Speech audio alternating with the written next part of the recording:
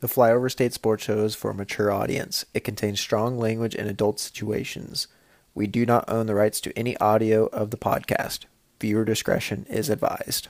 Is this on?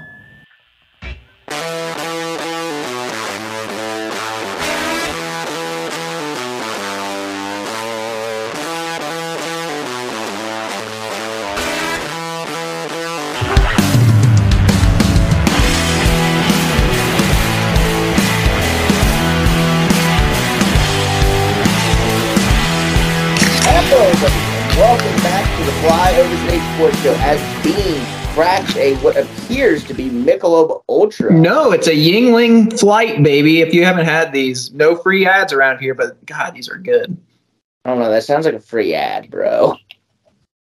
They're good. They're good. You know, they're about like a Mickey, so they're a little pricey, but they're totally worth it.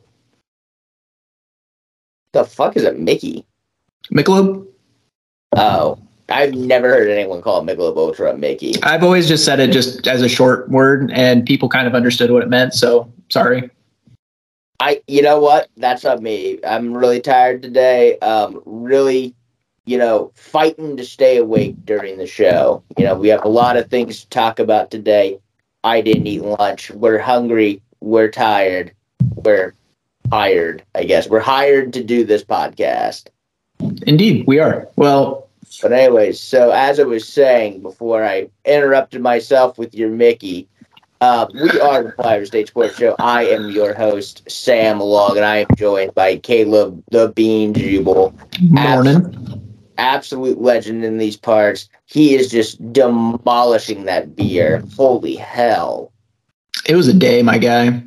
It was a day. Well, how about you talk about your day? I mean, Working snow. We have no snow down here in Independence. That is so crazy. How did you? Well, I guess you're down south further. I get that, but like, I am literally at the border of Kansas and Oklahoma, or like 20 away from it. So I don't know if this is a little hot takey or not. But like, we always do this, but this storm did not amount to what it was supposed to be, and B, never does. Never does. No, never. You could say it's going to snow. Except that one in like 2013. Dude, okay, if you ever have like a date attached to like a natural event, like this, if I say ice storm of 2006, everybody's like flashbacks, like nom, and it's just like. I didn't remember if that was 06 or 07, but I think it was the 06 into 07 year. I see, that makes sense. Dude, I remember that storm. Oh, dude, yeah. Like, that was the only time I think in school where we've ever had to use our additional days attached at the end of a school year was because of that. Yeah, I think you're right. How long were you without power after that storm? Oh, gosh. We were out without power for like 3 days, but we had a generator. So, like, we had to, like, rely on our generator for 3 days. Ours was 3 days as well, or at least I woke up and then it went out during the day. It was bullshit because I started playing Xbox and ate pancakes, and then the power went. So it was out for 3 days for us, and eventually we went to my aunt's in Blush, America. They had power. Yeah, I had power, so we like stayed there. I remember watching MythBusters. So, what was I saying? The storm didn't amount to what people said it was going to be. And B, like, this is a little hot takey, but if you have a dumpster fire of a city and then like put snow on the ground everywhere and just like have it like layered really well, like a city looks really beautiful with snow on the ground. I know it's a little hot takey, but like it looks better with snow. Bro, everything looks better with snow. Even the garbage looks better with snow. It covers all your shit up. Like, yeah, you know what? We should just have snow on the ground year round. Fake snow. Like, It looks way better. Maybe not in the streets. Well, no, but we pay people to push those off. Well, then they just push into your driveway, and then you still have to shovel it. That is true. The people that did do the snow, like, there was a lot, and like my path to, and so like it takes about 20 minutes for me to shovel my driveway. It took 20 minutes alone to just get the entrance of my driveway because it just piled up all right there. Exactly. That's what I'm saying. It sucks. Yeah, you're right. Yeah, I know I'm right. But yeah, the snowstorm, we got 3 days off of school. But it was weird because it was like a Tuesday, Wednesday and Thursday, and we didn't deserve it. Ooh. Do you remember the paper shortage of 13? You know what? Here's the thing. So, like, again, this for anyone listening off the back of our Scott Hansen interview, this is not normally what we do around here. We go on some tangents before we bring you the news. This is what you signed up for by listening to us. This is more the norm. Last week is not. But I am one of the big perpetuators. I have to get this off my chest. So there was a paper shortage of that would have been 2015, by the way. Oh, was it? Okay, so paper shortage of 15. The 14-15 school year. Yep. And there was like a paper shortage, like all this stuff. But I remember I perpetuated that rumor because I took a picture of like a single sheet of paper, like a single stack of papers, like on this big thing. And that was like when the Straight Outta Compton movie was coming out, or the NWA movie was coming out. So everyone was making memes with the Straight Outta whatever. Dude, that was, yes. Pretty sure I made one about our girls basketball team because all the players quit. So I've made like a Straight Out Players one. I made Nick Fox isn't listening to this, and neither is Elise Archer, but like they were dating and broke up by this point, and Fox was like running around freshman. He was a junior, so it was whatever. But they broke up, so I made one that was like Straight Out of Freshman. But I remember I took a picture of the cabinet with like one stack of paper on it and put Straight Out of Paper. It got like a lot of retweets and a lot of likes from like people who had made the rumor that we were running out of paper because it was towards the end of the year. There was like so much more paper. Like I asked about it, they were like, "Oh yeah, we got like more paper, just like not there." And it was also like colored paper too. I don't think people noticed, but it was like pink paper, so it wasn't even like real printer paper. It was like cardboard paper. Yeah, people loved it. I helped perpetuate that rumor. So wait, it wasn't real? Well, I do remember like the colored paper, like it was like yellow and sometimes pink. It was real in the sense that like we couldn't. Here's the thing, Beans. When someone says you have a shortage, it doesn't mean that there's not enough for everybody. It's like when there's a gas shortage. If you're like, so here's the thing, right? If everyone needs 10 gallons of gas or whatever to go 2 weeks driving, and there's 20 units of gas. So let's say there's two people. Normally, both people fill up with 10 gallons of gas, right? Well, if our supply drops to 15, there's a shortage, but there's still plenty of gas for both cars to get like 7.5 gallons. Oh, yeah. But it becomes a problem when one gets 10 and then one gets 5, and it becomes an even bigger problem when the one who normally gets 10 decides that he's going to be a fucking idiot because there's a shortage, he needs more gas. So he takes all 15, and now suddenly there's 0 for the other guy. When in reality, if they both just took 7.5, they'd both be fine. So, yes, there was a paper shortage, but it was a paper surplus. It was basically like we didn't have any wiggle room on the paper. Like, you couldn't, like, just fucking give, like, a class of paper, like, scratch paper for anything. Like, they needed to provide their own. Like, we just couldn't be wasting copy paper. I just remember where like all of us became like administrator minded people and was like, why can't you just go buy more paper? What is the budget gone? Like, let's talk this through. Like, where's all of our money funding? Like we were just instantly became administrators of the USD 320 school district or whatever. Honestly, I'm not a budget guy. I don't know what the school's budget looks like, but I'm sure there's plenty of dumb shit that it went to. And not enough of it went to the teachers, probably. Oh, there might be a couple that they were getting too much. I mean, that's just I can think of two in particular. If you know, you know. If you know, you know. Well, Beans, now that we've scared off all of our casual audience that we built up over the last week, it's time for us to get into the real news, and we have had two big shockers today. I I guess one for me wasn't a big shocker. The one that wasn't a huge shocker to me is that Pete Carroll is officially moving in to a front office advisory role for the Seattle Seahawks.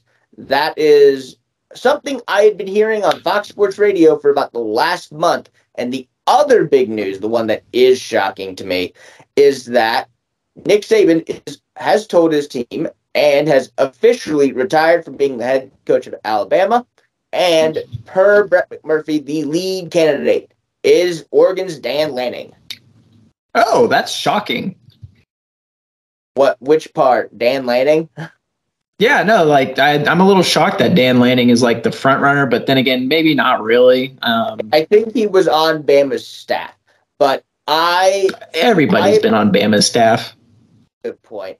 I've been thinking about the realistic coaches, and we've texted our inside source on Alabama football, aka the only Alabama football fan we know, Cody Jackson. Shout out to Cody Jackson, Morgan, and the two kiddos.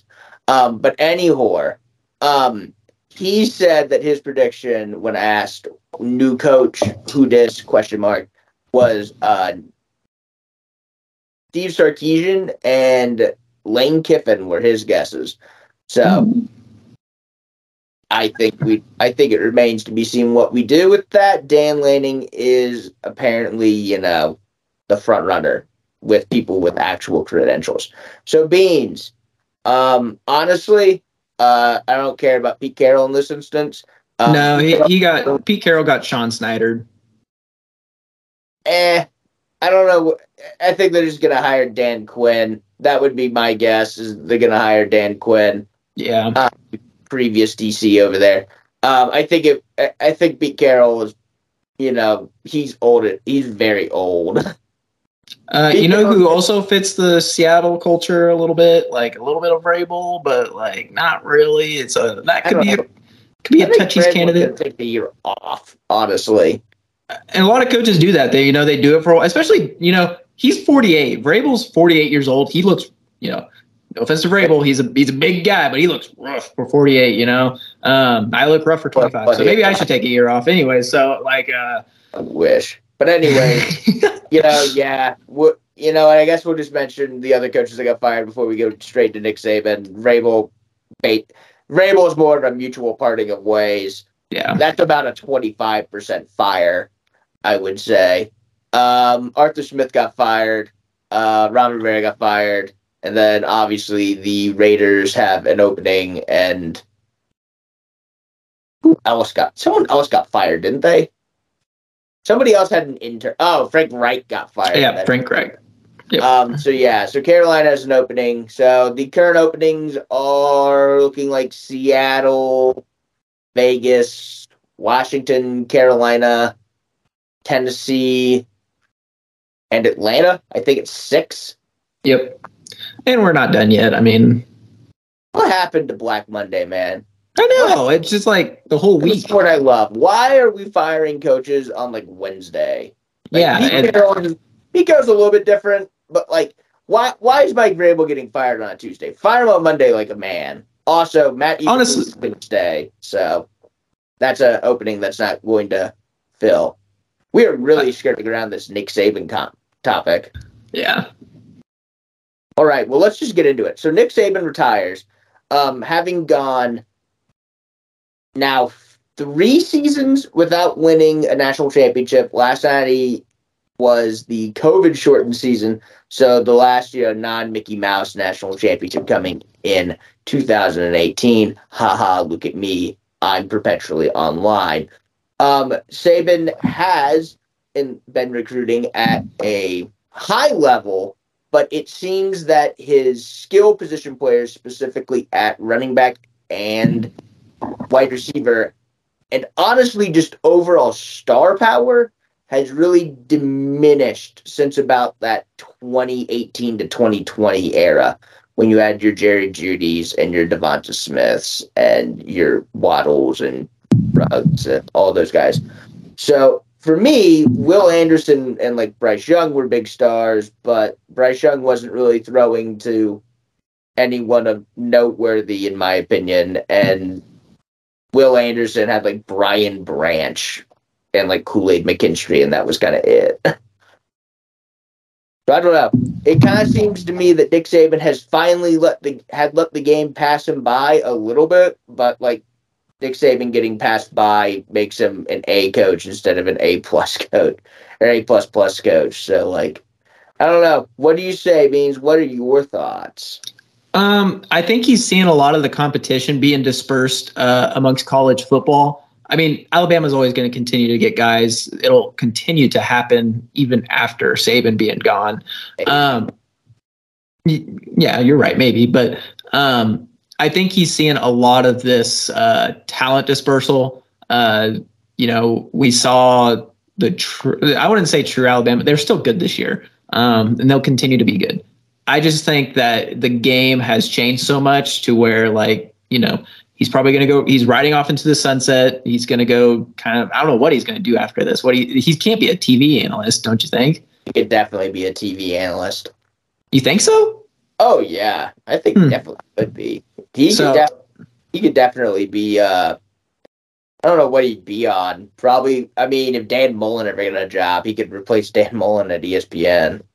So, like you said, this might be a thing where it takes a year off, figures himself out, and then does like an inside job somewhere for somebody. Yeah. Yeah, I don't know. I think it's, it was a great career, obviously. I mean, even despite, the Alabama stuff, even like not including it, I mean, he did an okay job at the Dolphins. I mean, no one's going to say he did a great job at the Dolphins. Yeah. Honestly, Pete Carroll didn't do a great job at his first NFL stop either. So, but, great job at LSU, did a great job at Michigan State. I mean, he did a lot of good things for college football, a lot of good players, everything. I think it's one of those. I think it's a really sad day for college football and a very glad day for college football as well. Oh, yeah. I think, I think a lot of people are happy to see him go, especially in the SEC, especially in Auburn, Alabama. And I think a lot of people are just very tired of, Alabama winning a ton, too. Alabama is about the only year in, year out consistent program over the past 10 years that I can think of. Even Clemson really hasn't kept that consistency. They've kind of, tripped themselves up over the last 3 years. They weren't really even in the discussion the first year of the college football playoff. Ohio State's probably like the second most consistent team, like them and Clemson. But Alabama's pretty much just always been either in the title game or winning the title game, and definitely in the playoffs almost the entire time. So I think a lot of people are excited to see him go from that. I think a lot of people think that the playing field is now leveled, which I don't necessarily agree with. I think, look at what Dan Lanning can do at Oregon. Imagine what he can do at Alabama. Oh, my God. Well, and I just talked about this today with some of our coworkers about, college football in its current state. You've got teams like Alabama, Michigan, you got teams like Michigan where people are wondering if Harbaugh is like going to take a job. And I'm like, well, why would you? You're going to be in a playoff every year. What the 12-team playoff does is it makes the teams like Alabama and Michigan like, yeah, we're here every year. We're here, consistently. Whereas we're teams like K-State where it's like, we have a chance. Like us making the playoff is a huge moment for us and a huge catapult into us making a successful team. So I think, that's probably something that had to go through his mind. Like, 12 teams going to make it more difficult to win national championships. Also, running scared. That man's running scared. Well, and portal, running scared from a 12-team playoff, running scared from Texas and OU in the SEC. Well, think of the other layer that's added to it, NIL. Like that's just another. I'm sure they've got all the money in the world that they could imagine, but it's still just another layer of him having to worry about. So you add on top 12-team playoff, NIL, and like how do you incorporate that money? Texas, like you said, Texas and OU coming in. those are just added layers, which, by the way, Texas and OU are like rolling in their graves right now because, he's gone. Like, we have slayed the dragon, even though they haven't done shit in the conference yet. So, there's just so many layers to this where I'm sure he's like, I'm going to end at my peak. I want to stop here. I genuinely wonder how prestigious is Alabama to maintain, because you got to realize we're kind of at the end of the coaching hiring cycle too. Like, yeah, obviously Alabama can really pull a candidate, right? But like, the thing is like, how prestigious is Alabama to where they can actually like survive a potential, like, can they are they going to be able to survive a potential max exodus? Like, I like, that's the thing, right? Like, everyone talks about how Lincoln Riley, pulled the wool over the eyes and stole a lot of stuff. Yeah, but like, you went like 6-6 in the fucking Big 12 after Lincoln Riley left. Like, Alabama is theoretically in a harder conference with a way harder schedule. Now, they'll probably maintain like more of their talent, but like, are we gonna look at an Alabama team that might go 8-4 and miss a 12-team playoff? That would be a tough way to start if you're any coach. Yeah, and that, like you said, like that does make it difficult. But it's still early, and relatively speaking, of spring ball. We've still got, if they do happen to pull Lane Kiffin, Ole Miss got some dudes. They've got guys coming in. Like, those guys can go through spring ball with whoever interim coach, see if they like him, and then jump the portal in the summer and go join with Kiffin in Alabama. Or even in Oregon. They've got dudes too. So that's just another, like, you've got, there's still a little bit of time, in relatively speaking, of spring ball, and then them jumping and then come transferring with them. The team that it's really, so like, the thing is the team is really gonna fuck is whatever team unless it's like Texas. Like, if Sark leaves, it's like whatever. Like, Texas will just swing its massive wallet to somewhere. I don't know where it would be. I don't know who it would be. But like, Oregon, like, what are you doing if you're Oregon? And like, Dan Lanning is just gone. You know what I mean? Like, what are you actually doing? Actually, this is a big conspiracy theory now, because who was at the desk, like, getting promoted, like, during the national championship game? Dan Lanning. It's a surprise. Who's normally in that chair? Nick Saban. That is true. Or some other big SEC coach is what it feels like. Or like Urban Meyer, obviously not, because he's on Fox. But like, doesn't it feel like that was always like the last year, like, who was the football coach that was sitting in? Oh, it just so happened to be, Nick Saban. You know what I mean? Who's the coach that is connected? Dan Lanning. He's there. Dan Lanning's school is about to become a Fox school. That would be kind of weird for him to go on, unless he was planning on leaving. So this might have been in the works for a while. Yeah, you might be right. Nothing like for the record or anything, but like, what's Deion Sanders' mindset on Alabama? Does he like Colorado? I can't imagine that Alabama would want that. Yeah, I mean, it doesn't really fit their culture, but he'll bring butts in the seats. Deion is a hype beast program. Yeah, and Colorado sucks, so they have to put up with it. Like, yes, it's a great experiment. I feel like here's one thing I would say. You lose Lane Kiffin, Ole Miss could maybe take a look, because Jackson State is in Mississippi. Yeah. So, I mean, like, he's got ties there, man. And honestly, again, Deion's recruiting footprint is more in the Texas area, right? Deion, going to like an Ole Miss, you still get the Texas area recruits. You still play games in Texas. Like, all and that. And you're in the biggest market of, the SEC. So yeah, and honestly, it's just a better cultural fit too. Because again, hip hop in Boulder, Colorado is not the same. Again, Oxford, Mississippi is also a very white, but like it's at least in the South, right? yeah. So I don't know.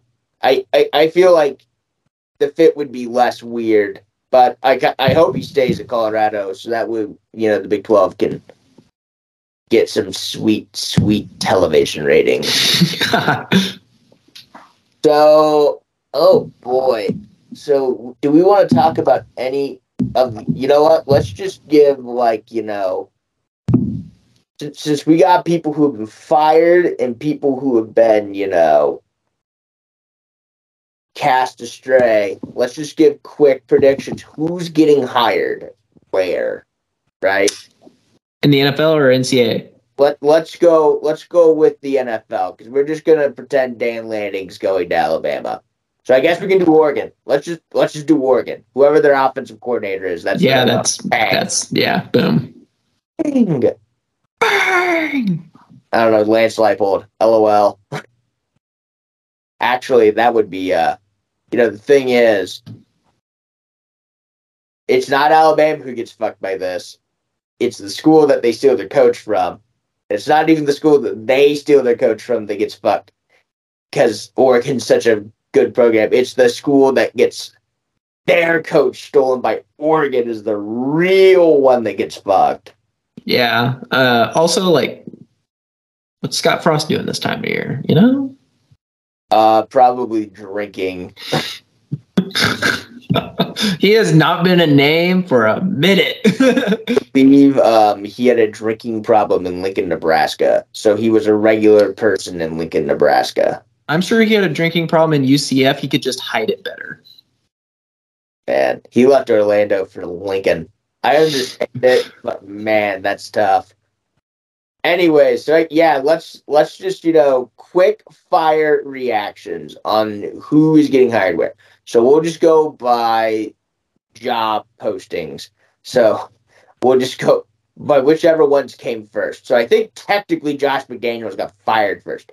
So that's an easy one. Antonio Pierce, Jim Harbaugh.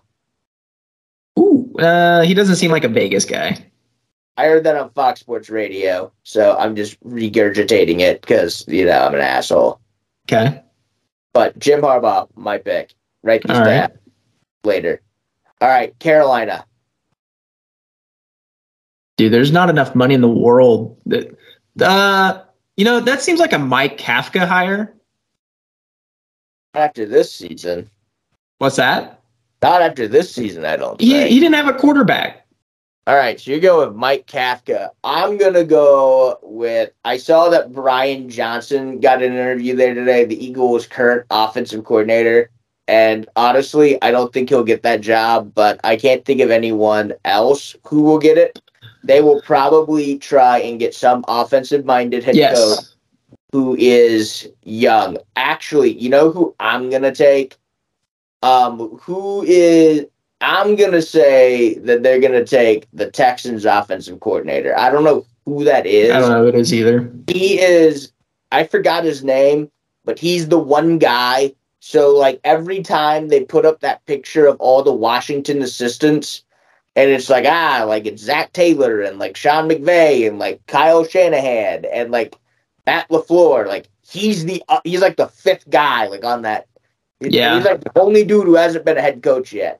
So they're just going to hire him because reasons, McVay, and let's bank on the fact that guy's going to be good. And let's be real, they're not going to hire a current head coach. They're either going to find somebody who has been either currently fired, like an Arthur Smith or something like that, or an OC who could be cheaper, a little bit less expensive, young, might be a little hip. So that's who I'm going with. All right, Washington. It has to be EB at this point, right? That's who I was going to say. It's going to be Bieniemy. Yeah. So that's kind of a wash, but yeah, it's going to be Bieniemy. Atlanta. I said Vrabel earlier. I want Vrabel, but I think Vrabel's going to take a year off. Yeah, I'm going to say Vrabel here, assuming he's not going to take a year off. I just think him in Atlanta with that offense and that current defense, like, and their ability to probably get more because they're okay cap wise, they're all right. Like, I think Vrabel there would be fun. I think this one. I think Atlanta probably keeps. Wow, I'm blanking on his name. Arthur Smith. I think Atlanta honestly keeps Arthur Smith if like. I think Atlanta keeps Arthur Smith if like they didn't have a path to someone they thought was definitely better. I'm gonna go with Ben Johnson, Lions offensive coordinator. Dude, that'll be so fun. He's the big hot name in the coaching circles. I think Atlanta kind of realizes what they have on the offensive side. I think Ben Johnson is going to realize that too. I think that Atlanta is the one team I look at that isn't like I could see Seattle for him as well, right? But Atlanta's the team where it's like, all right, we're going to bring in the offensive head coach, and we're going to draft the quarterback that he wants. They're a team I could see trading up for Caleb Williams, is kind of what I'm thinking. Like, if the Bears decide they want to trade down. Yeah. Or trade out of that pick. Like, that's a team where I see, them hiring Ben Johnson. You draft Caleb Williams, and you give him Drake London and Kyle Pitts and Bijan and Tyler Rozier and a pretty good offensive line, and you go put up a lot of fucking numbers. That's the one that I think. I think Seattle's kind of the only other spot that kind of makes sense for that one. Either way, both situations do require a new quarterback. I mean, yeah. Tennessee. They rehired Vrabel. I don't know. I don't know what Tennessee should do. Tennessee kind of needs. Tennessee really wants to go in a rebuild, and I'm trying to think of a coach that would be like all in on a rebuild right now. Man,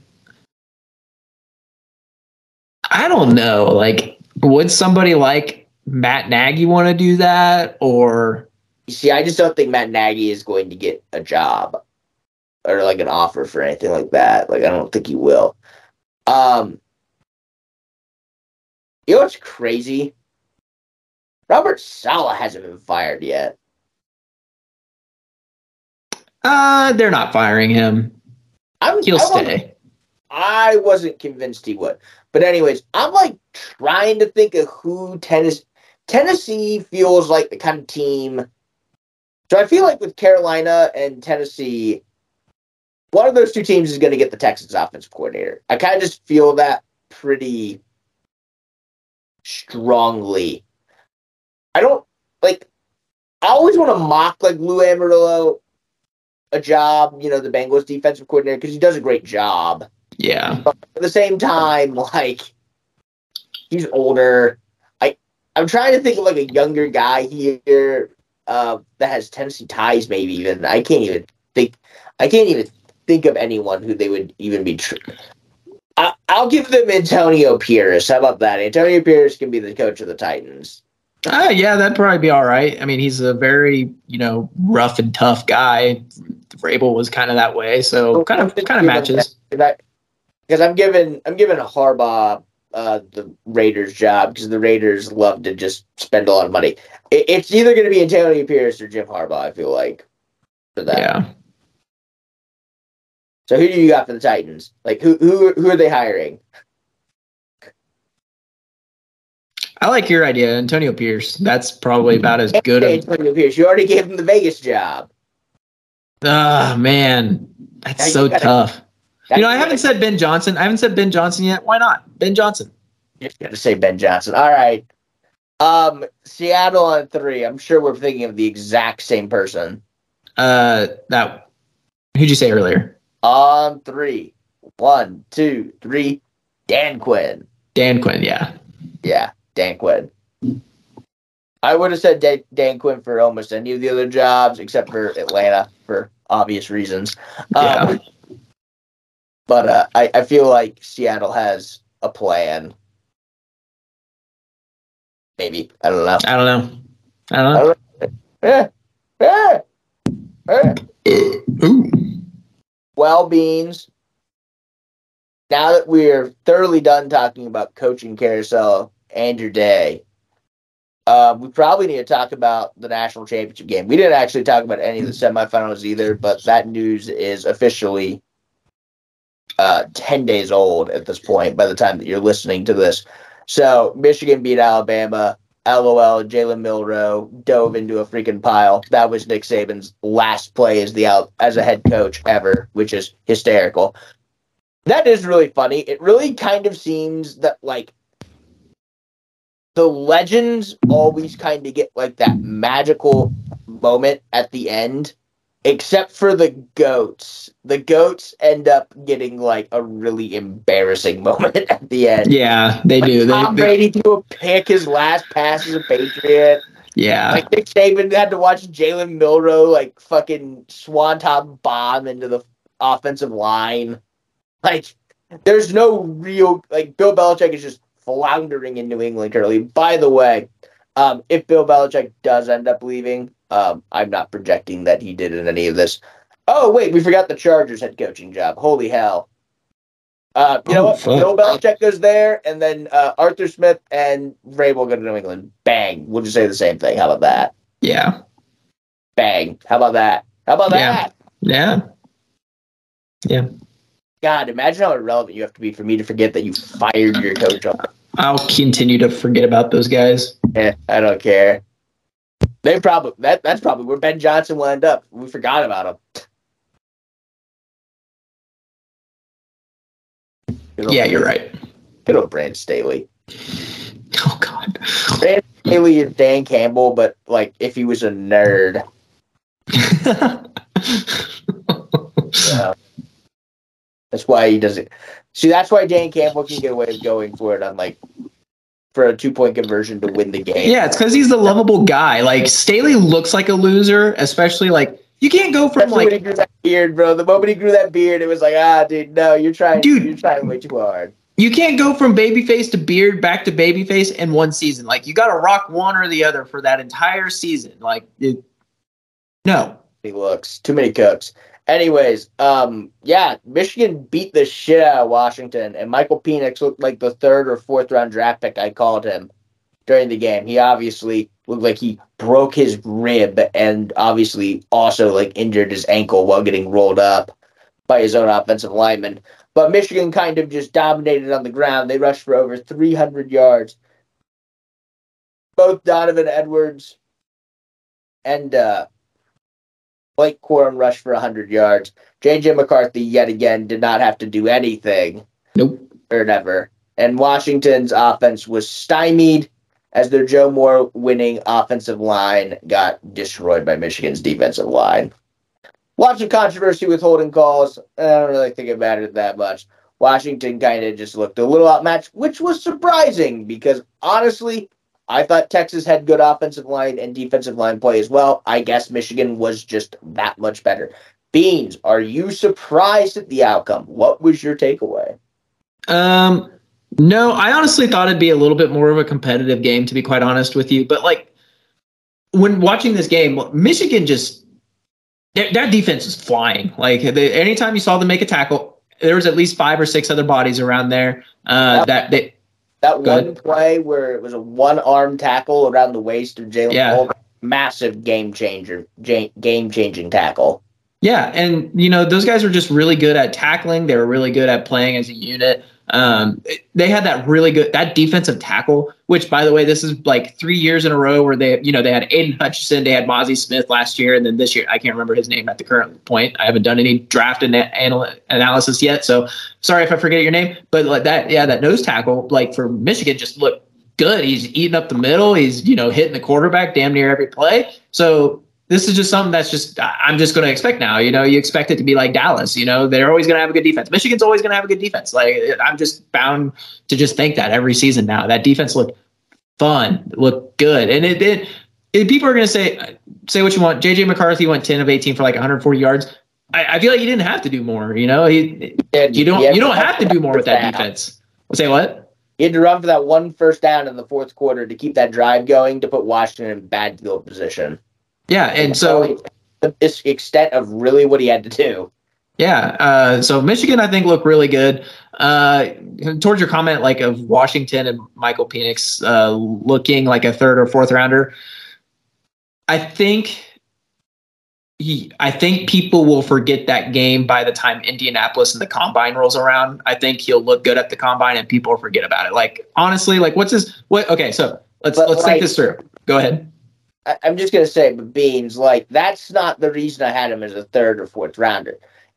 If he looked like, the reason I have him as a third or fourth rounder is because he's off two knee surgeries.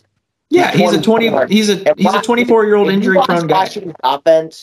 Washington's offense reminds me a lot of Tennessee's offense in the sense that a lot of it is like screens, a lot of it is like clear outs. Like that is like an offense I grew up watching in the Big 12. Like it's really creative how he gets like receivers open. But Penix is like basically just Hendon Hooker, like from that's exactly my comp for him. My exact comp for him was Hendon Hooker. But Hendon Hooker without like the mobility because he tore his fucking ACL twice. Yeah, no, I agree. So like I don't think I don't understand why like anyone would draft him in the first round. It boggles my mind. Like I watch him and like he's slinging it against Texas. I watch him against Texas. He looks great, but I'm like he's got good arm strength, borderline great, but it's not like elite. He doesn't have like a gun. And, like, he's fairly accurate. Like, he throws a really pretty deep ball. But, like, he throws really pretty deep ball, and it looks really pretty because he's throwing to, like, a first-round wide receiver. And, like, Jalen Polk and McMillan are both guys who are going to get drafted, too. Like, he's throwing to 3 draft picks. He's thrown to 3 NFL-caliber wide receivers. You are correct. However, you are remembering that the best offensive line in the country, according to the writers. Like, that's my thing, is, like, how it keeps reminding me, and people are going to say this is his comp, and it's not. I think he's got a little bit better of an arm, at least coming out of college. But again, I kind of hope he does. He's 24. It just keeps reminding me of Tua, where it's like, oh, like Tua's really good, and it's like Tua is throwing to like 2 first-round draft picks and an eventual Heisman Trophy winner, and like. Whoever the hell else, 3 first-round draft picks and an eventual Heisman first-round draft pick. Like, I'm like, for me, it's just like, my God, like, he's got one of the best offensive lines in the sport. He's got, like, a great halfback, too, or whatever. Like, Tua didn't have to do anything. Like, that was always my thing, was, like, and again, people will say it's a comp because he's left-handed, they're both left-handed. Like, to me, it's just like Washington's offense is really stacked and the quarterback is like good, but not great. Like but now the quarterback's 24 instead of like 21 like Tua was. Yeah. And that's something another thing to consider because let's say you do draft him in the first round, 4 years, he's 28, 5th year option, he's 29. Like he's probably got like maybe one more like longer term, like 6-year deal in him. Who knows if he ever gets to that point? I don't know. But my thing is that these scouters are the same like short memoried people that are going to be watching him in the underwear Olympics, and he's going to be throwing up 10 dots to wide receivers because let's be real, like he's good at throwing the nine ball. He's good at throwing the 9 ball. So they're going to see that just like they did with Zach Wilson, and they're going to be like, oh, that's a first round quarterback. But like again, I just don't get it. Like Zach Wilson had a better arm than Penix. You know what I mean? Yeah, and they're going to see. I'm not comparing him to Zach Wilson. No, you're not. I'm just saying, like, again, we're talking more about Penix in the game. I just don't understand it. And that means he's going to be great. Like, I like Penix. Like, that's a great, clip right there. I like Penix. Yeah, but he had a rib injury. Think about how hard it is to throw with a rib injury. Beans, this has nothing to do with, like, that game. Like, I know I said it. I did it to be cute and funny, so that way I could say I thought Like, I said he was a third and fourth rounder before the national championship game. I said it after the Texas game. Like I said it, that was my take. And I don't get like why we're giving this same pass out all the time. I really like Michael Penix.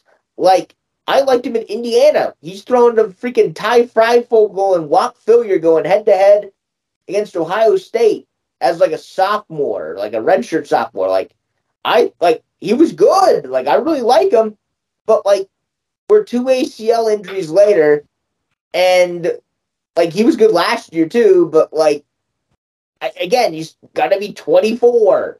It's like Pickett, but like, it's like Kenny Pickett and Hendon Hooker and like all these other quarterbacks that are just older. Like, I don't like with Bo Nix. I at least like understand like Bo Nix is really fast and he can run. That's the thing. Like, Bo Nix is like one of those guys where it's like, well, like he's got like physical like attributes. Like, Bo Nix has got like a decent. Bo Nix has got a decent arm too, but it's like I don't know. I don't see with either one of them. By the way, just to like completely put that out there, I can see how you could. Oh yeah, no, like we're talking about this right now, like draft time. Like, once we actually like watch video of these guys, like deep dive into it during draft time. Like, I'm sure our opinions will change a lot. But just don't know why you would spend a draft pick on either one of those guys unless you're trying to have them be your backup. And then you're not going to spend a first rounder on a backup. No, you wouldn't. I mean, not long term at least. Who's the guy after Drake May and like Caleb Williams? Like, who's the guy after that? I don't really think there is a guy. Like, I think we are like overrating the hell out of this draft class, in my opinion, from a quarterback. Well, you always have to have three. Like, we had Sam Howell, Desmond Ridder, and like there always has to be like three every single year of quarterbacks to make the comparison to.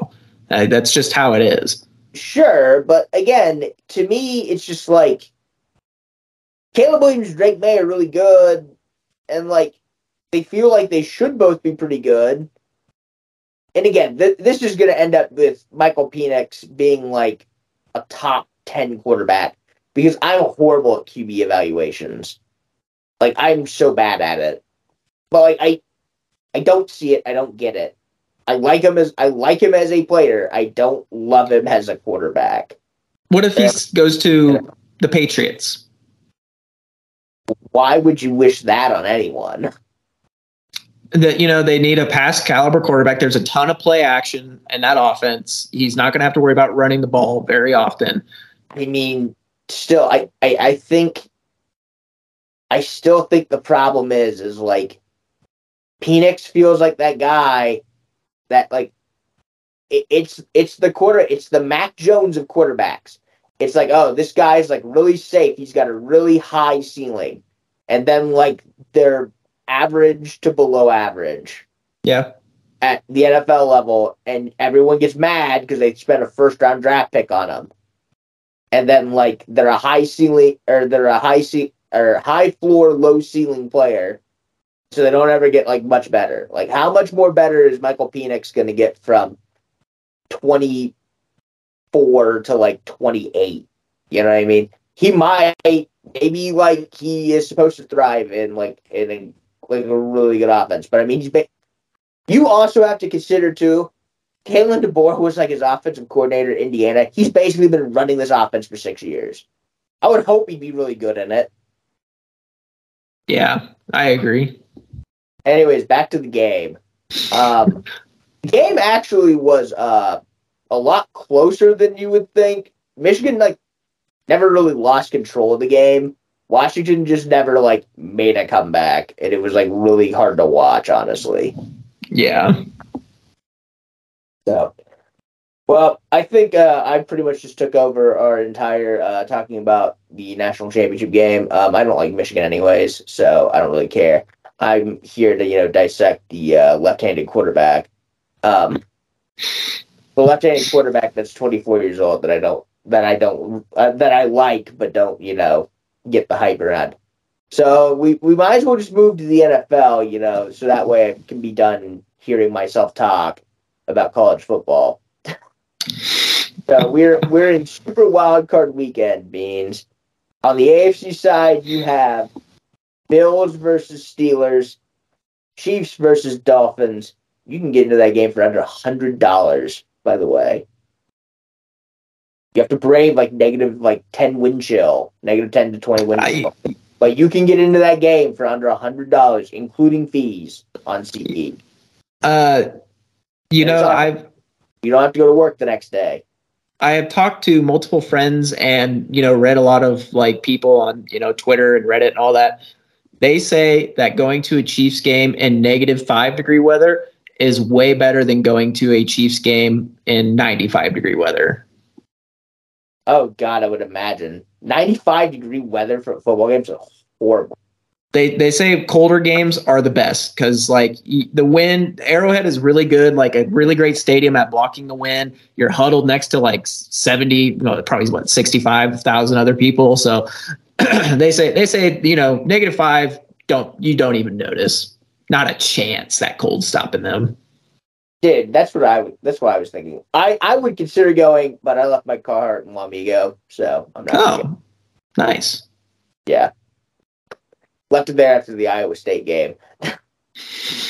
And then the matchup to end all matchups, Houston versus Cleveland. Houston winning their division really robbed us of the opportunity of the worst matchup of all time between the Colts and the Browns. That would have been really funny from a sicko perspective. Yeah. And on the NFC side, you have the 2-seed Dallas Cowboys taking on the Green Bay Packers, the Detroit Lions. I don't know why I couldn't pull them as the 3-seed. I think I can imagine why I couldn't because, it never happens. But you have the Lions taking on the Rams. Matt Stafford returns to Detroit. And you have the Buccaneers hosting the Eagles, who are scuffling, to say the least. This will be, this could actually be the bookend for the Eagles in terms of their playoff success. If things continue to collapse as they do, they played the Bucs and Tom Brady the first year of Nick Sirianni, and so that would be a nice little bookend to them missing the playoffs next year and firing Nick Sirianni and hiring I don't know who else. Probably another former offensive coordinator from either the Chiefs or Eagles. It's kind of at this point. Yeah. Or I guess it would be they hired Nick Sirianni, who's Frank Reich's offensive coordinator. So they would need. So I guess they would steal Shane Steichen's offensive coordinator. I guess what it would be. Then Shane Steichen will get fired and end up as the coach of some mediocre franchise later in life. Ugh, low power. Oh man, looks like do a change. Oh man, how woefully unprepared we were for the show, Beans. It really shows when we, have something so beautiful as our interview last week, and then this week I walk in, white shirt, looking like I just woke up from a babbling on about how he doesn't like Michael Penix as a pro prospect, barely touching NFL games, an impromptu where's this coach going with no anything for anything. He didn't even think about it. What a terrible host I am. You're doing a great job, Sam. I'm doing a terrible job. Anyways, we're going to pick these games, and then we're going to give a Super Bowl prediction because we have to for content. I asked Rachel to give us a Super Bowl pick, and she didn't. So she voided it. She said, hell nah. But she will be coming onto the show later in the next month. So that will be exciting. Let's go. So she said she would, quote, love to, unquote.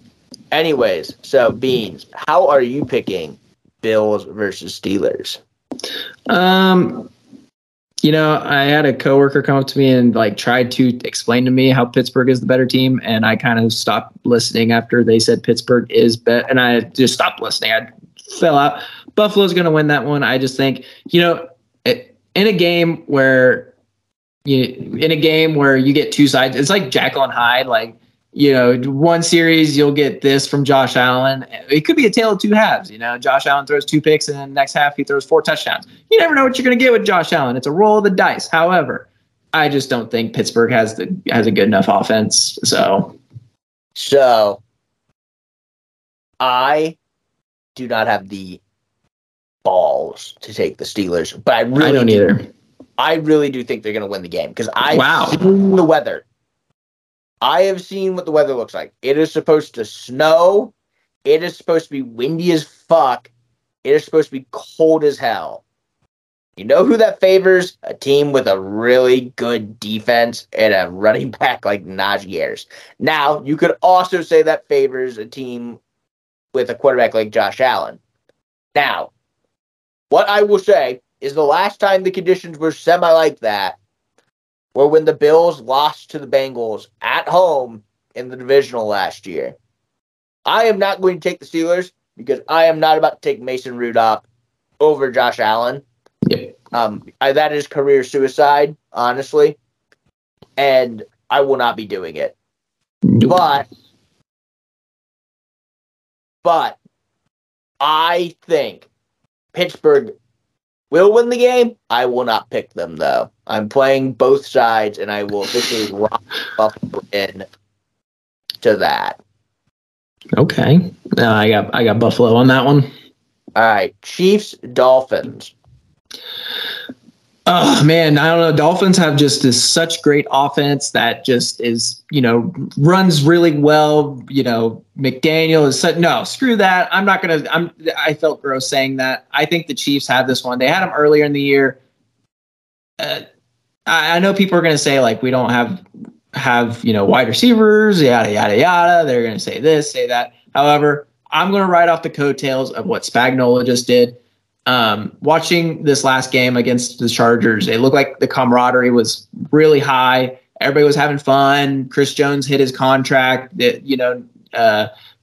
we didn't even talk about. I have such a big rant for that. Anyways, but we have reached a high point, and I think that we're just going to continue riding this wave. And I think we're going to hit our stride right now. I think we're just going to keep going. So I've got Kansas City, baby. So this game, I think, again. Oh, it's going to be colder than shit. Huh? It's going to be colder than shit. Well, what I'm saying is I think this game, the weather favors Miami, which is weird to say. Because they have better running. Yeah. Miami, here's the thing.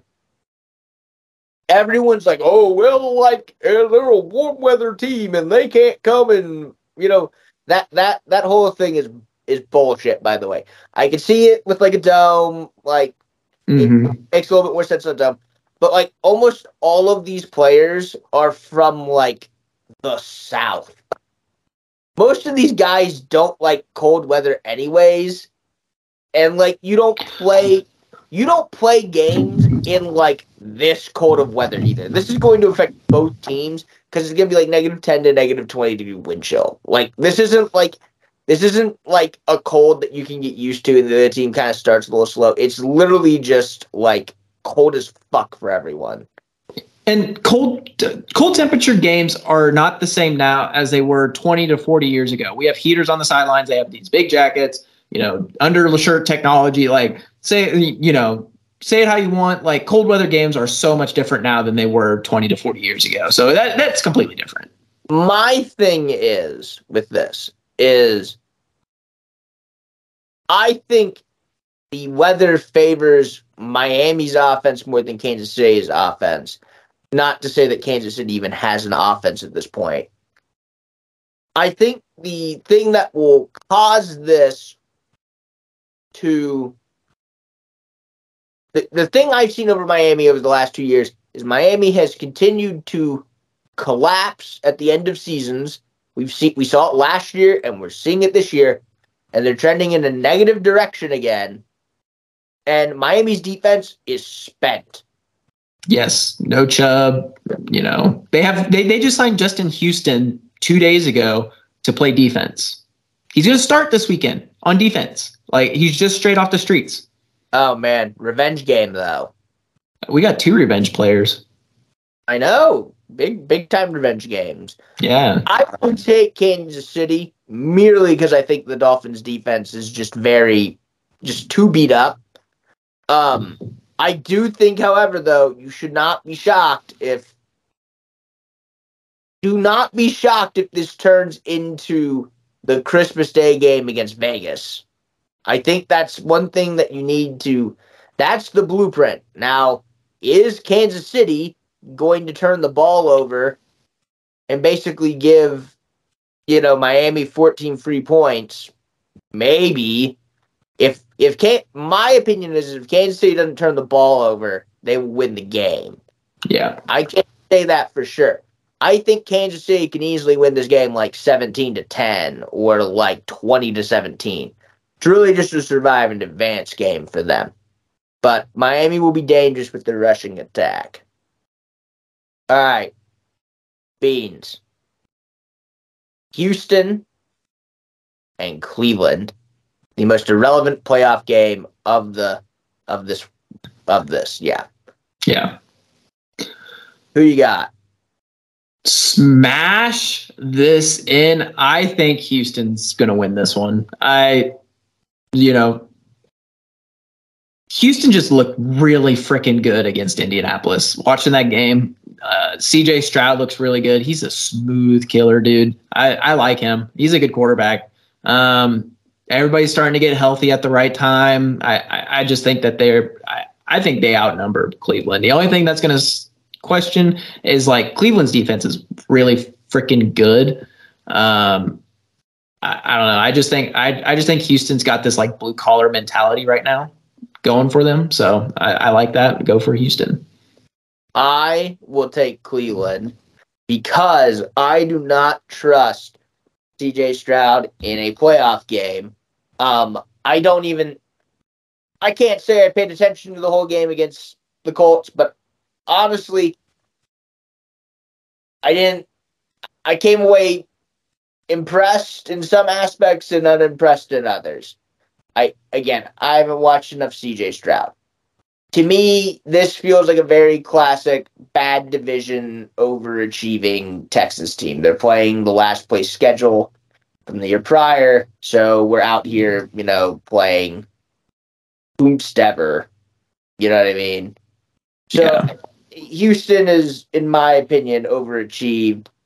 And this very much reminds me of that Jags team last year, whether or not the Jags should have won that game last year. The Chargers should have. The Chargers just did, what the Chargers do all the time. So for my money, I just don't see why Houston will win this game. Joe Flacco has more experience. CJ Stroud has no experience. Cleveland has a great offensive line. Houston has an okay offensive line outside of Larry Tunsil. Houston has a solid defense. The Browns have an elite defense. There's no reason why this should work in Houston's favor. So obviously they'll probably win, but I'm going to take the Browns. Yeah. All right. Dallas, Green Bay. This one's pretty fun, I feel like, but I don't know. Dallas. I can't speak much for both of them, but for just going off vibes alone, I'm just going to go with Dallas. Dallas at home is a lot better. Yeah. Green Bay is like the one team that's the 7th seed that's been in the playoffs the last, I guess it's 3 years now. That I really feel like I wouldn't shock me if they won. And I think that's because I overrate Green Bay in my head and underrate Dallas in my head. Again, this is a quarterback in Dak who has a lot of experience in the playoffs versus Jordan Love, who has no experience. The whole team has zero experience. They're all 24 years old. Again, could they pull off an upset? It wouldn't shock me. I think they're good. Jordan Love is a nice player. I just don't think that this is the time. Come back to me in come back to me in a year when, they're like the 5 seed or even, the like 2 or 3 seed because they overtake Detroit or something. And like now I can see the vision. This is very much like, Jalen Hurts loses his playoff debut as the 7 seed to Tom Brady and the Bucks, and then a year later they're going to the Super Bowl. Yeah. Or whatever. At least I think that's how it went. Yes, it is how that is the right confluence of events. So I will take Dallas, especially because they're at home. All right, Detroit, Rams. Man, I don't know. You got Stafford coming back home. Oh my God. I don't know. Dan Campbell's been kind of in his feelings here lately, and it's kind of really messed him up. He's made a lot of decisions based upon like slapping his nuts on the table. And Sean McVay, I feel like, has been here before. He's done this a time or two. Stafford looks good. I might go with LA here. They're kind of peaking right now. They're hitting the stride at the right time. Yeah, LA is really kind of peaking. So for game trends, this is really kind of a game that like the Lions win historically, if that makes sense. Yeah. You make the big trade to reset your franchise, and the other team like goes and has success, and then eventually they have to go face the team that they were on, and the team that they were on like eventually wins the trade, or eventually comes out the victor in the long term, because you know what I mean. Big revenge game for Jared Goff too, but this is Detroit, and Detroit does very silly things. Yes. I think this is a big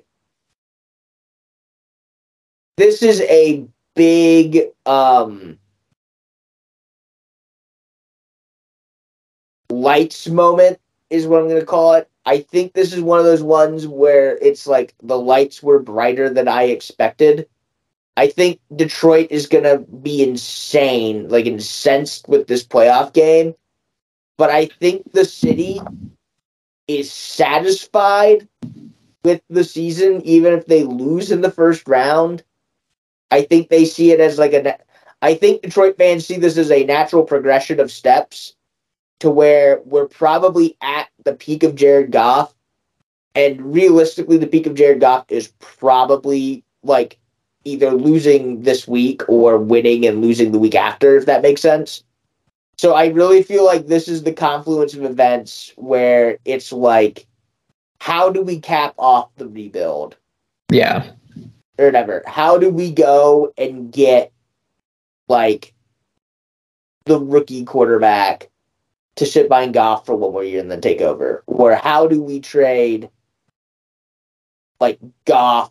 Like how do we like trade for the savior? Like I don't know who that is. There's really not like a Matt Stafford, ironically enough, right? There's not that much guy.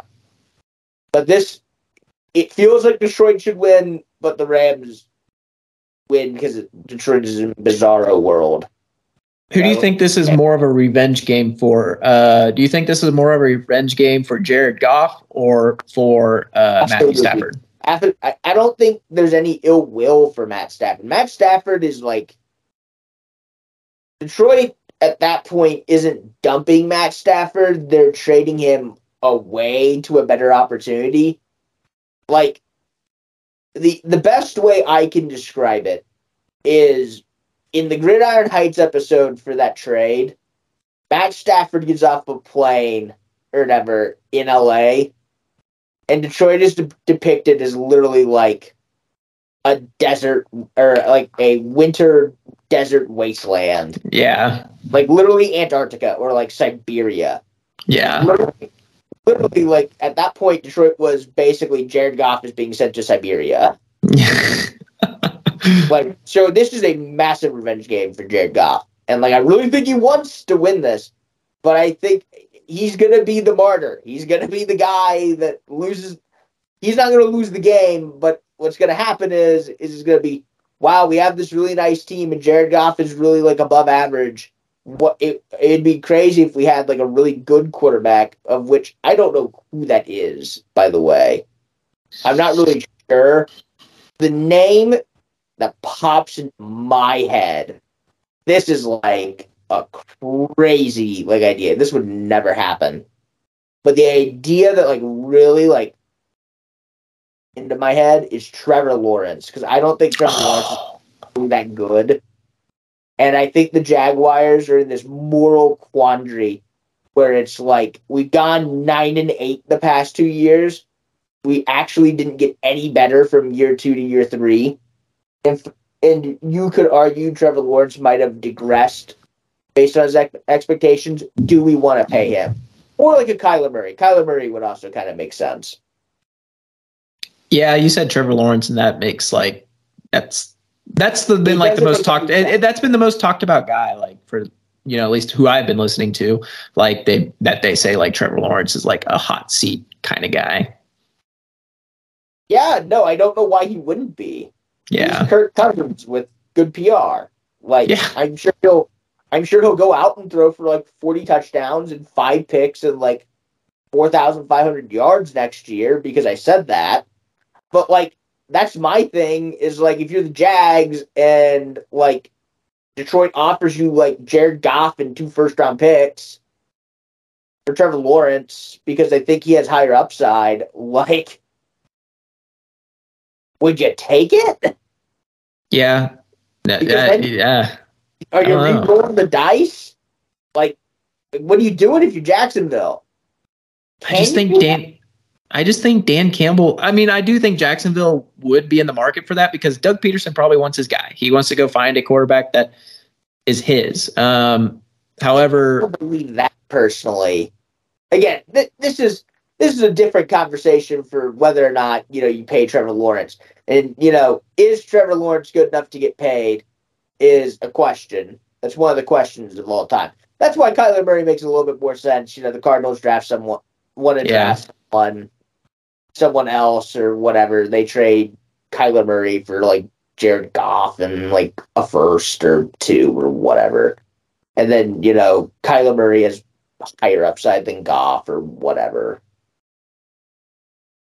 That would be such a weird marriage between Dan Campbell and Kyler Murray. That would be. The thing is, though, is like Dan Campbell, and again, part of this is probably Ben Johnson as well, or whoever was doing the play calling when they first got there. They kind of fixed Jared Goff. They did. When you say Kyler Murray and Dan Campbell together, I imagine Dan Campbell looking like the big tough dad, and then like Kyler Murray walking beside him is like, I'm his kid. Like, it's just like one of those. Dad beat up your dad. My dad can beat up your dad.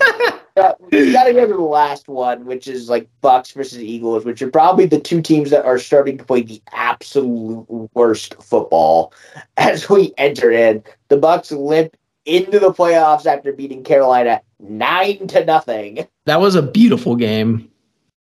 Well, it wasn't a beautiful game the week prior either because Baker threw like a ton of picks, didn't he? Yeah. Sure. So suddenly Baker is turning back into a pumpkin, and the Bucks are not quite as scary as they were even a month ago. And the Eagles are also getting blown out by the Giants and losing to the Cardinals. Both these teams are playing about as bad a football as physically possible right now. Who do you got? Also, matchup of Oklahoma quarterbacks. Oh, yeah. Fun. God, I think Philly's just got too much in the bag here. I think they've got this. There's really no. Earlier this season too. What's that? They played each other earlier in the season, didn't they? Yeah. Eagles went to Tampa and like pantsed Tampa Bay. Yeah, even with like Hurts being hurt, like I still feel like I just feel like there's more to Philly than losing in this game. I don't know. I don't think you're going to stop Jalen Hurts from playing. He's a competitor. I'm sure Baker's a competitor too, but I don't know. I just vibes alone, Philly. Again, like I want to take Tampa so bad because Philly. Here's the thing: Philly just feels like a mess, and whenever you get to this level of feeling like a mess, that's when you win the playoff game, right? Like Yeah. it feels like everything is just a massive mess in Philadelphia. And what's going to happen is they're going to win the playoff game and then go play well again. And then they're going to play the Cowboys. And here's what's going to happen. I can already map it out for you. Like, this is what will happen. So the Rams are going to win, and then the Rams are going to lose to the Niners. And then the Eagles are going to win, and they're going to play Dallas, and they'll go beat Dallas. And then they'll get, like, pantsed by the Niners. But, like, they beat Dallas, and that's all that matters. And so, like, all this is going to go away. They will have, like, a mini playoff run where they beat a really bad division champion in Tampa Bay, and they go beat their rival, and like that's it. We're good. Like, Yeah. it's been accomplished. You have like a thought bubble. That's weird. I think it's because it reads my thumbs up. Yeah, that's crazy. Oh, that's cool. Technology we discover. Thank you, Skype. Can I like thumbs down? Does that like do something? Ah, it does. Why does yours do it and mine doesn't? That's stupid. I'm on my phone, brother. I'm on my iPad. It's practically a phone. Maybe I'm too close. Can I make like a heart? And then that's not a heart, Beans. Yes, it is. Okay. Well, I'm not very hand-eye coordinated. Oh my God, it's doing hearts. What the dude? This is great content for audio listeners, but this is So let's describe to our audio listeners what happened. I put a thumbs up to symbolize that. You know, it'll be a good season for the Eagles because they won a lot of games and, like, beat the Cowboys. And this thought bubble, like, pops up on our screen because apparently my phone can just read what I'm doing. Take with that what you will on how paranoid you want to be about that. So I tried thumbs down, too, because, you know, thumbs down. And then it went, and then I made a heart. Made a heart with my hands. And it shot hearts out. That's so cool. If I smile, will it like? Nope, no, it doesn't do that. Great content for audio. Great content for audio, but yeah, I can shoot hearts out of my hands on this app now. That's insane. Anyways, so yeah, I'll take the Eagles because again, it feels like whenever a team is this big of a disaster, and they're going against another disaster, Tampa Bay's not really even a disaster. They're kind of an overachiever. But yeah, it kind of feels like the Eagles are just going to like be a disaster and then like suddenly not be a disaster and then everyone will forget about it. And then next year when they like go like 9-8, everyone will be fucking pissed. All right, well, I guess we got to give a Super Bowl prediction then to cap this off. All right, you want me to go first? Yeah, you can go first. So I guess who's the game and who wins? I'm gonna have San Fran against Baltimore. That's probably like the over. That's probably like the over like cheesy answer. However, both teams are just like dogs. Oh man, look at you being all bold. Well, who's winning then?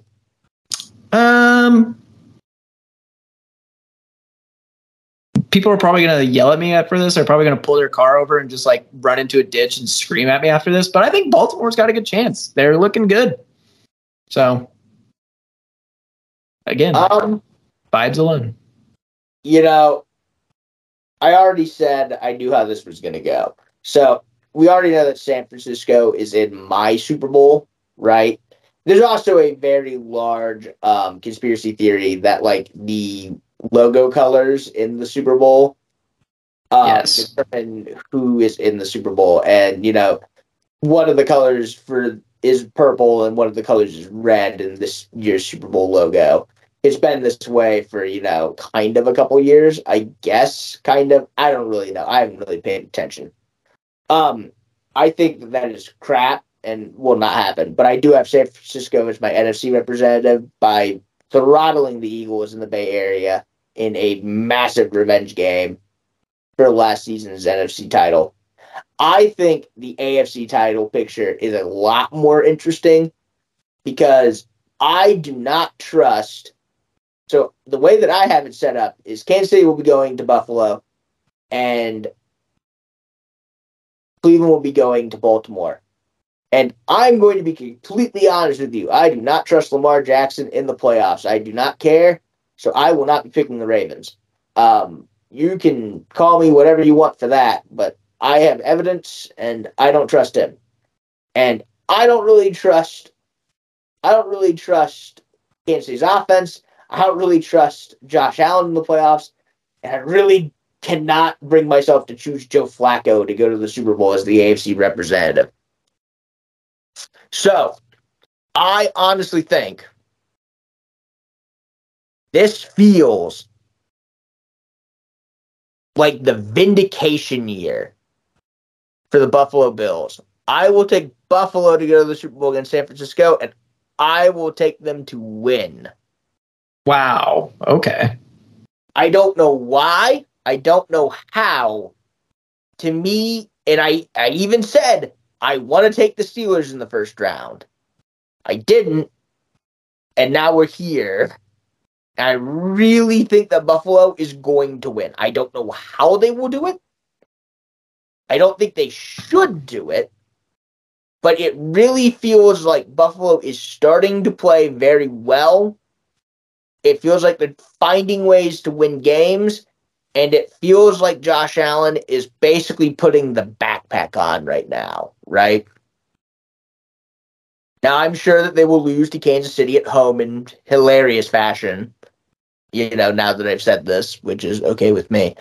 But, or, I will have said I don't trust Lamar, I don't trust the Chiefs offense, I don't trust, Josh Allen, and then suddenly Joe Flacco and the Browns are in the fucking Super Bowl.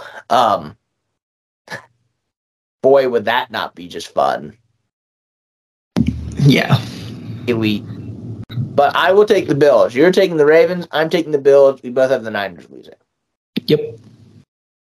All right, Beans. There's only time for one thought-provoking moment before we head out. We have been recording for a myriad of time. Sam is tired. Sam is hungry. Sam doesn't know what to eat tonight. All right. Let's see here. Man, I've got a lot of good ones. We could do two, honestly. We got two that are great that you want to share. Man, most of them are like just questions. Like, I love questions. If you listen to me talk this entire time, all right. So this entire time. This is where we get to judge you as a human being. Are you a folder or a crumpler after you go to the bathroom? Folder. Absolutely. Oh, thank God. Trifold. Yes. If you are a crumpler, straight to jail right away. Straight to jail. Absolutely, right? Yes. It's like unorganized. It's bad. Yes. It's mass chaos. Like, how do you resolve that? Now, follow up to you. How many sheets of toilet paper? A 1-ply or 2-ply? Like household toilet paper, or are we talking like I'm at work toilet paper? Let's say I'm at work toilet paper. Oh God, there's no amount. I'm at home. Okay, I was like, I am like, if we're at work, I'm like pulling that thing down, and I am like. The general rule at work is how many sheets, however many comes out when I do a full poll. Exactly. No, that's the only right answer for that. No, you have legitimate toilet paper. You bought it up. But it's not like Charmin Ultra Soft or any bullshit that you buy premium luxury, whatever. It's like standard 2-ply. It's not, you're not going to get shit water all over your hands just because you touch your hand to the paper. 5. 5? Okay. I can do that. What are you? 3 to 5, just kind of depends. 3 just feels too little. 4, if your mom ever told you when you were younger, always use 4, because that's the way they were taught as kids. My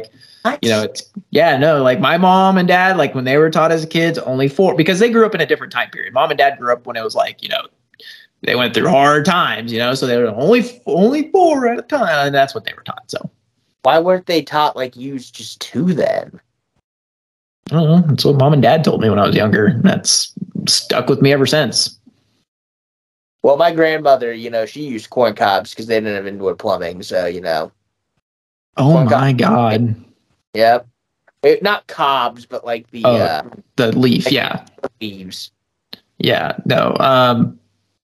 Yeah, that's back in the day, I would understand that. Yeah. I mean, Gavin's done that too. Let's not hide. Like Gavin's done that before too. So Gavin absolutely has done that. I'd be shocked if Gavin. Really, I feel like that's just a cross country thing. Yeah, absolutely. So yeah. All right. Do you have a second one or? Nope, that was it. That was it. All right. So that's our show today. I hope that you enjoyed our incessant rambling. It was absolutely twice as long and twice as bad as the previous show. I love shitting all over our show that we make every week, Beans. But it's been a pleasure talking to you today, especially, it's a great holiday. Nick Saban is no longer here to terrorize college football. Jim Harbaugh is going to leave for the Raiders, and then Chiefs are going to beat Tyreek Hill like he beats his kids. Anyway, it's been a great show today, everyone. Thank you again for coming and listening to us today. If you enjoyed this content or just want to listen to us talk to Scott Hansen again, you can find that episode pinned to our Twitter account at __F3S. That's __ capital F, the number 3, and capital S. We also sell merch. The link is in the description of the Twitter account. It is a bonfire link, and you can buy any t-shirt you want. We have things that are show themed, K-State, KU, and Kansas City Chiefs themed. Maybe even a Royals theme, but we don't care about that. Even though I'm on their spring training roster. You are. I'm so proud of you. If you would like to listen not via Twitter, and you don't have a Twitter account, you can find us at Flyover State Sports Show on Spotify and Apple Podcast. We're the number 1 podcast with both flyover and sport in the title. So it's been a pleasure flying with you guys today. I hope you enjoyed the content. Please stay safe out on the roads because it's icy. And if you're going to the game, you're a crackhead. Thank you for being you. Have a great rest of your day, everyone, and good night.